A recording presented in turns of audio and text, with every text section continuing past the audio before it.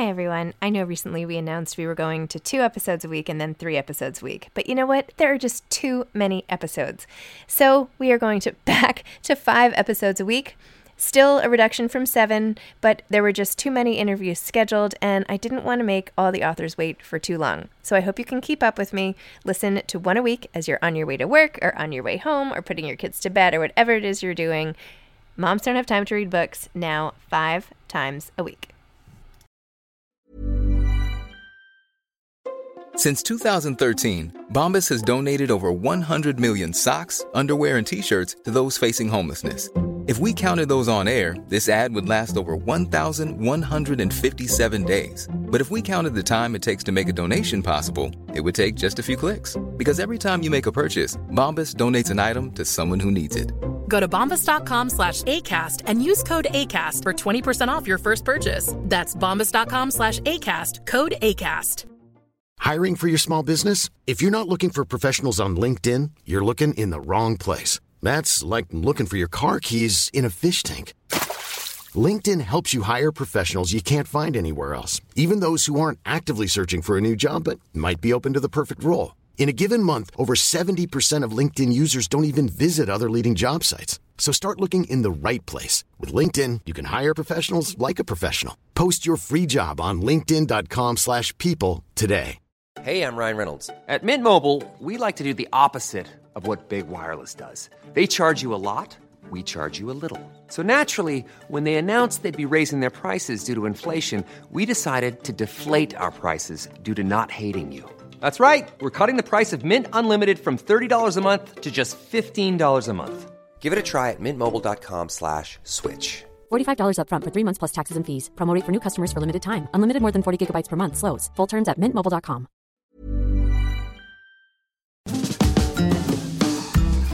Hi, I'm Zibby Owens, the creator and host of the award-winning podcast that you're listening to right now. Thank you so much, called Moms Don't Have Time to Read Books.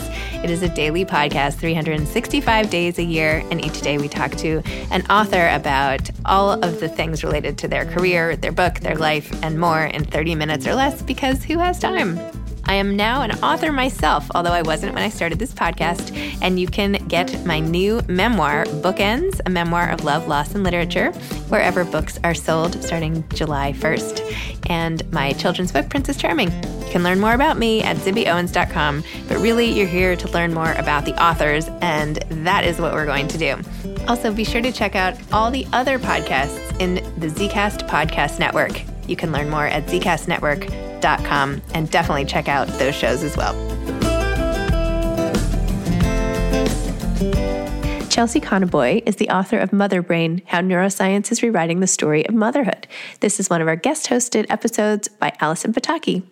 Chelsea is a journalist specializing in personal and public health. She was part of the Boston Globe's prize-winning team for coverage of the Boston Marathon bombing, and more recently has worked as a magazine writer with bylines at Mother Jones, Politico, The Week, the Boston Globe magazine, and others. She lives in Maine with her husband, their 2 young sons, and her own changing maternal brain. Hello, everybody. Allison Pataki here, and I am with Chelsea Conaboy, author of Mother Brain, How Neuroscience is Rewriting the Story of Parenthood. Chelsea, thank you for chatting today. Thank you so much for having me. Oh my goodness. Well, congratulations on this book on Mother Brain. I know as a mother of 3 myself, I found it to be very, very valuable. And I know that's the case for many others. Can you tell us about this book and why you wrote it and how you wrote it? Yeah, this book really started with my own experience of new motherhood. You know, my first son was born in 2015. I had worked for a long time as a health and science journalist. At the time, I was an editor at a newspaper here in Maine, where I live. And my son, I felt really kind of capable going into new motherhood. You know, I had a good job and a great husband, and felt like I had done all the reading, you know, that I possibly could. And it just felt like as informed as I could be. And then my son arrived and I went through this, you know, major change. And I really didn't have the words to describe what I was experiencing. And in particular, I felt like really overwhelmed with worry. My son was born on the small side. He was under 6 pounds, and we had just moved into a new house. And I worried about his safety and his growth. And then I also worried about the worry itself. I felt like it was somehow like crowding out the things that maybe I was supposed to feel, like the overwhelming warmth and certainty at having arrived at motherhood. And so this book is really like the response to that for me. I went looking for answers and really found them in the science of the parental brain. And finding this research really kind of changed my complete outlook on my early postpartum experience. I realized really that I wasn't broken, or like there wasn't some sort of missing maternal instinct for me, but I was going through this major upheaval that was helping me to become the parent that my son needed to be. So, yeah. You talk about this maternal instinct and this image so many of us have of just this instant mother love, this rosy view that we see our newborn and we instantly fall in love, and the instincts and the hormones will help us to know exactly what to do. And you say that is about as accurate as the Disney narrative of a young, beautiful girl who meets her prince, sight unseen, they fall in love, and they live happily ever after, right? And so what is this narrative we are living with, and why is it important that you examined it and sort of, as you said, offer a response to that? Yeah, it is a fairy tale. It is not reality. So as I started really looking at the science and seeing how much this was a period of real development for a parent. And, the science is on the new, it's relatively new, but we've had like the beginnings of it for half a century. We've had this like pretty robust animal literature, and then these brain imaging studies that have built on that in the last 20 years or so. I started really asking, like, why aren't we talking about this more? Why isn't it part of prenatal education or our broader cultural conversation about what it means to be a parent? And I went back to this idea that I kept coming back to this idea that it's because we have a different story in its place. We have this story about maternal instinct. And even if we don't, when I was pregnant, I don't think I would have really recognized maternal instinct as like a fact, like a scientific fact, but it's still so embedded in how we experience pregnancy and new parenthood. Like it's so much a part of how we talk about that time of life. And if it's not maternal instinct, it's at least this like belief that, your baby is born and you're flooded with oxytocin and they're flooded with oxytocin, and you begin breastfeeding and like the bond is sealed. And it's just much more complicated than that. And when I went back and started looking at the history of that idea, specifically its entry into scientific theory, I really recognized that it was not ever science. It was really a religious men who were, entrenched in cultural ideas of moral motherhood, kind of cloaking those beliefs in science, and then that being carried forward, really belief, not fact. And that I wanted to kind of peel that away and see, well, what is the science actually telling us? Yeah. Gosh. Okay. So I remember I also had a baby in 2015, my first, and I remember when she came out finally after this long birth, I had such a traumatic pregnancy and lead up to her arrival that I was so afraid that if I were to look at her and something were to be wrong with her, I didn't think I would be able to handle that and process that. And so I could not bring myself to look at her. And I remember the labor and delivery nurse saying, look at your baby, she's here. And I just remember thinking exactly as you said, like there's something so wrong with me that I'm scared. I was scared and I was traumatized. But anyway, you are very honest in this book about your own experience with anxiety. And you go into, I think you say 1 in 5 new parents develop some sort of disorder or mood or anxiety around the postpartum period. And you say there's a lot that we could be doing better here and talking about this more. Can you talk about this more? Yeah. So it's tricky. So 1 in 5 is like the commonly used statistic, but the reality is that it's really hard to quantify it. Yes. For a few reasons. It's hard to study this. There's still so much stigma around it. And also the reality is that pregnancy and labor and breastfeeding and new parenthood for non-gestational parents included. Yes. It's such a spectrum of adaptation and distress. So like I actually believe that distress is kind of an inherent part of the process. And so where you kind of cut off what's adaptive and what's clinical or maladaptive, when does it tip into like a place of being a problem? It's really hard to know. And so in my mind, what we actually need to do is normalize the fact that this distress happens for everyone and build up supports for everyone. And so those people who really struggle in it will sort of have supports available to them, but also those of us who struggle just a little less, or perhaps have social supports around us already, also will have resources and knowledge available to us. And so I guess my point is this is a major stage of development for parents also. And so often we spend all of this time learning about our bodies and what they're going through during pregnancy. And then as soon as baby arrives, our focus is on child development. And there isn't any focus on parent development. And it's real. It's real. And it's really fundamental. It's neurobiological. Mm-hmm. And so there are things that we can control in that time, and there are things that we can't control in that time. And we need to be prepared for all of that.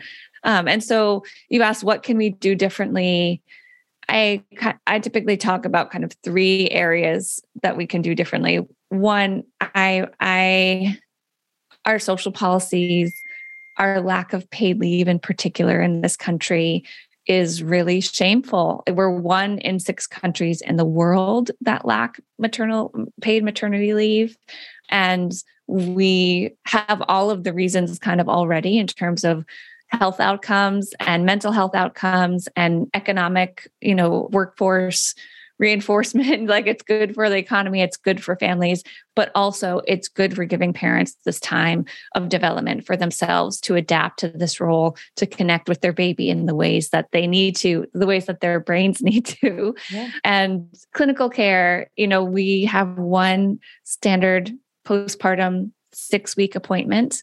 And the rest of our time, it's kind of a wasteland. And it doesn't have to be. We leave so many people to struggle before that 6-week mark and so many to struggle after that time. And, the American College of OBGYNs has called for like a better, improved approach. And there hasn't been a lot of movement on that yet. And then the third arena, I just think, and I'm hoping that this book could be a part of this, is just to change how we talk to one another about what new parenthood is and what it feels like and what we experience when we go through it, and to normalize, talking about the distress and the adaptation, the benefits that come from these changes. Ryan Reynolds here from Mint Mobile. With the price of just about everything going up during inflation, we thought we'd bring our prices down. So to help us, we brought in a reverse auctioneer, which is apparently a thing. Mint Mobile Unlimited Premium Wireless. How to get 30, 30, bit to get 30, bit to get 20, 20, 20, bit to get 20, 20, bit to get 15, 15, 15, 15, just $15 a month? Sold! Give it a try at mintmobile.com/switch. $45 up front for 3 months plus taxes and fees. Promo rate for new customers for limited time. Unlimited more than 40 gigabytes per month. Slows full terms at mintmobile.com. I'm Sandra, and I'm just the professional your small business was looking for. But you didn't hire me because you didn't use LinkedIn Jobs. LinkedIn has professionals you can't find anywhere else, including those who aren't actively looking for a new job, but might be open to the perfect role, like me. In a given month, over 70% of LinkedIn users don't visit other leading job sites. So if you're not looking on LinkedIn, you'll miss out on great candidates like Sandra. Start hiring professionals like a professional. Post your free job on linkedin.com/people today.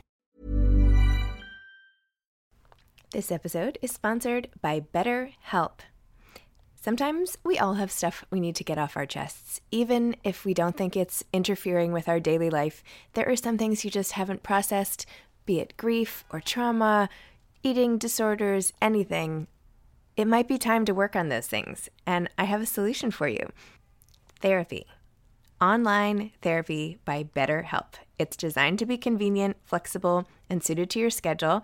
I took the brief questionnaire online where there were, 20 questions. It didn't take long at all, maybe 3 minutes. And then I got matched with a therapist who could help me work on whatever. I picked trauma because even though it happened in 2001, I am somehow still not over the loss of my friend on 9/11. And it is what it is. BetterHelp is going to help, and I am so excited, especially because with my special code, instead of $80 a month, it is 10% off, $72 a month, which is so much less than traditional therapy, and you'll get a perfect therapist for you. There are 35,000 therapists to choose from, so you'll find the right one. Get it off your chest with BetterHelp. Visit betterhelp.com/momsdon'thavetime today to get 10% off your first month. That's BetterHelp, HELP.com/momsdon'thavetime. Yeah. The changes are as significant in our brain as the period of puberty. You point that out. I was blown away by that. What is happening? Like, what are the changes that are happening in our brains and bodies when we become parents? Yeah. So there are two things that really shape the parental brain. One, hormones and experience. And so that's true kind of across all parents. Your fathers and other non-gestational parents also have pretty significant hormonal shifts. And then our babies are these really powerful stimuli for the brain. So these hormonal shifts are kind of priming us to be ready to receive the cues that they give us. And in gestational parents in particular, it's this, and I bet this will feel familiar to you, but these changes sort of compel us, that push us into this hyper responsive period. So there's an increase in activity and connectivity in brain regions involved in motivation, meaning making, and vigilance. Mm-hmm. And I see that as serving really two roles. One is to really keep us paying attention to our babies who need our attention, who are these tiny, yes, exactly, vulnerable creatures who, for their survival, they need our attention. And we might not have the practical skills to care for them, but our attention keeps us trying, Yeah. And then the other point, the other role I see that drive is to push us into this intense period of learning. We go back again and again and try to read their cues and figure out how to meet their needs. And over time, the systems in our brain that are really previously have been involved in and reading our own body's cues and figuring out how to manage our own energy and meet our own needs. They're essentially like extended to now also include our children's needs. And we get better over time at predicting how to meet them. And so our social cognition changes, those systems that are involved in learning another person. And we also get better, it's thought we get better at regulating our own emotions in that process. And that those are the things that last, that emotion regulation, our social cognition, and also our ability to change with our kids, our flexibility. And because they're constantly growing and changing, and we have to adjust also. Yeah, you say it so beautifully. The sense of self extends a little further to incorporate this human that has been born from us. So when you talk to people about the fact that you were researching and writing this book, or now that the book is out there, and you explained it was mother brain, oftentimes people would say, oh, mom brain. And it's this thought of I forget what's on the calendar, or I forgot the grocery list or whatnot. So can you talk about mom brain and the sort of this perception we have versus what you're going into here with mother brain? If we talk about mother's brains at all, normally we talk about that caricature of the forgetful, frazzled woman who can't keep it all together. Yes. And so, there is research, particularly during late pregnancy, that points to deficits in memory. But they're small, and they're typically small and temporary. And what we see over time and instead is that it's possible that there's cognitive gains, and researchers are so in the animal literature, it's pretty clear that, for example, in rodents, like rat mothers also have memory loss during pregnancy, but then they gain all of these skills, this like improvement in spatial memory and long-term cognition, and then they're protected from the effects of stress and aging, and so it's really clear that like there's a benefit for them. And researchers are just getting past this idea of like trying to measure the memory deficits in women and starting to look like more holistically at what are like what's the mental load in this time of life, and how do we measure cognitive function within that context. So like we have many more demands, and how are we managing them? And there are some like very early indications that we're managing them well, that like there is growth in that time.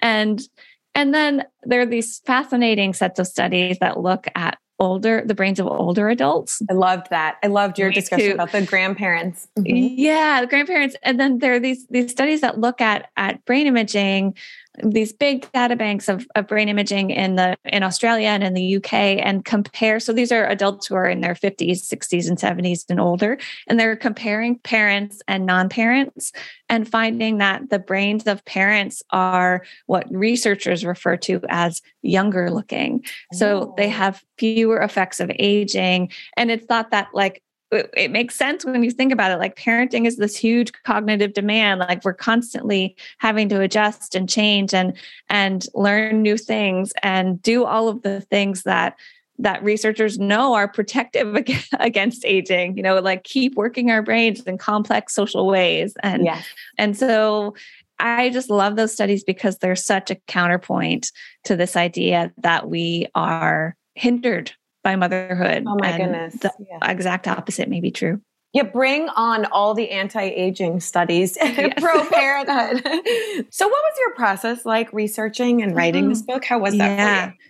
Oh man. So I left my job at the newspaper in 2017 after my second son was born, and I started freelancing full time. And I wrote a magazine story for the Boston Globe magazine about this research, specifically about the maternal brain and how it helped me kind of grapple with my own experience. And I had been thinking that there probably would be a book involved, or that there was a book there, but then that article really went viral. I mean, there was just so much interest and people really related to it. And I realized like, oh, there's an audience here for sure.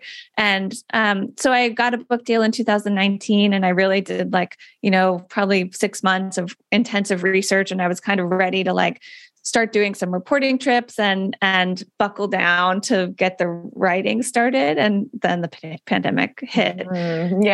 Travel and research trips. Yeah, exactly. And so it really shifted how I was going to write and report the book. And it really shifted my time. And we had 2 young kids. My husband and I are both self-employed. So we did what so many people did and just started the juggle, splitting our days and working on weekends and finding the time wherever we could. Yeah. And the reporting process was really interesting because it took me in so many different directions that I hadn't originally planned on, including deeper into the research on non-gestational parents, deeper into evolutionary history. You mentioned grandmothers. And then I kind of, in some ways, got angrier the longer I researched it. And so it had a stronger voice in the end, I think, than I had originally anticipated, which I think all of that was good for the book. But, and it really made me grapple in a deeper way than I expected with my own beliefs around parenthood and things like attachment theory and just what a good parent looked like. I loved when you talked about attachment theory. So much good stuff. And how perfect that we are talking about mothers and brains and thinking on Moms Don't Have Time to Read Books while you were talking about how you found time, and thank goodness you did. What advice would you have with other aspiring writers, with other authors?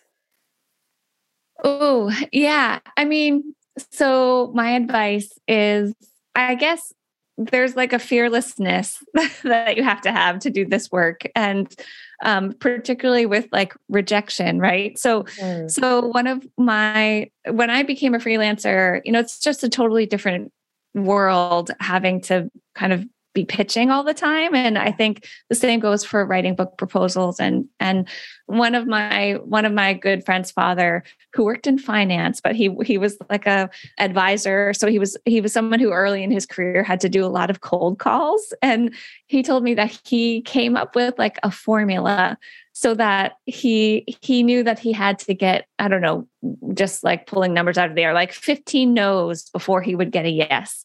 And so he started thinking about every rejection as progress towards a yes. And that really changed how I felt about rejection. Like I started creating spreadsheets when I was pitching an article. I would have like 3 or 4 other editors lined up to pitch the article to next. So if I assumed I was going to get a no, and I was just going to go on to the next one. And that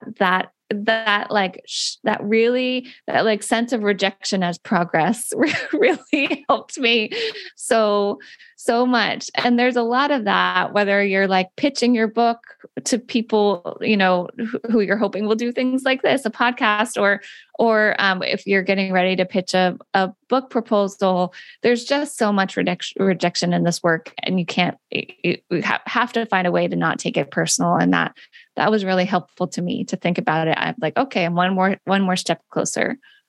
That is so good. That is so good. And probably the data seeker and analyst, and you probably really appreciated the numbers, yes, and kind of just the whole idea behind that. Well, that is so great. Well, readers have not rejected this book. And so for readers who want to know all about you and keep up with your progress, Chelsea, and learn more about Mother Brain, how can we connect with you? Yeah, they can find me at motherbrainbook.com, and I have a newsletter there as well. Oh, wonderful, wonderful. So Chelsea, what are you working on next? Oh, that's a really good question. Other than obviously this wonderful book and sharing the book. I have some ideas that haven't completely come together yet, but I think we'll have like a similar mix of science and narrative, and probably family and community, like figuring out how can we change those things for the better. Awesome. Well, we will look out for that. Chelsea Conaboy, author of Mother Brain, How Neuroscience is Rewriting the Story of Parenthood. Chelsea, thank you so much for chatting today. Thank you, Allison. I appreciate it. Thanks for listening to this episode of Moms Don't Have Time to Read Books. Don't forget to follow me on Instagram at Zibby Owens and at Moms Don't Have Time to Read Books. Also sign up for my newsletter at zibbyowens.com and sign up for my virtual book club and meet lots of authors on Zoom every other week. Thanks so much to Steve and Ryan at Texture Sound for the sound editing. And thank you to Morning Moon Productions for providing this fantastic intro and outro music.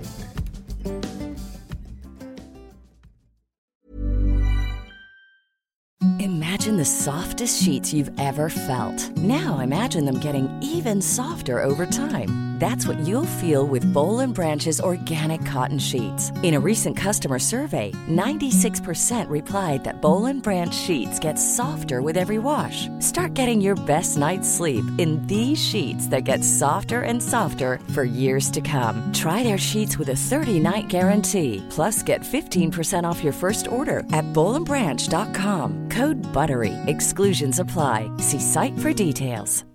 Hi, I'm Daniel, founder of Pretty Litter. Cats and cat owners deserve better than any old-fashioned litter. That's why I teamed up with scientists and veterinarians to create Pretty Litter. Its innovative crystal formula has superior odor control and weighs up to 80% less than clay litter. Pretty Litter even monitors health by changing colors to help detect early signs of potential illness. It's the world's smartest kitty litter.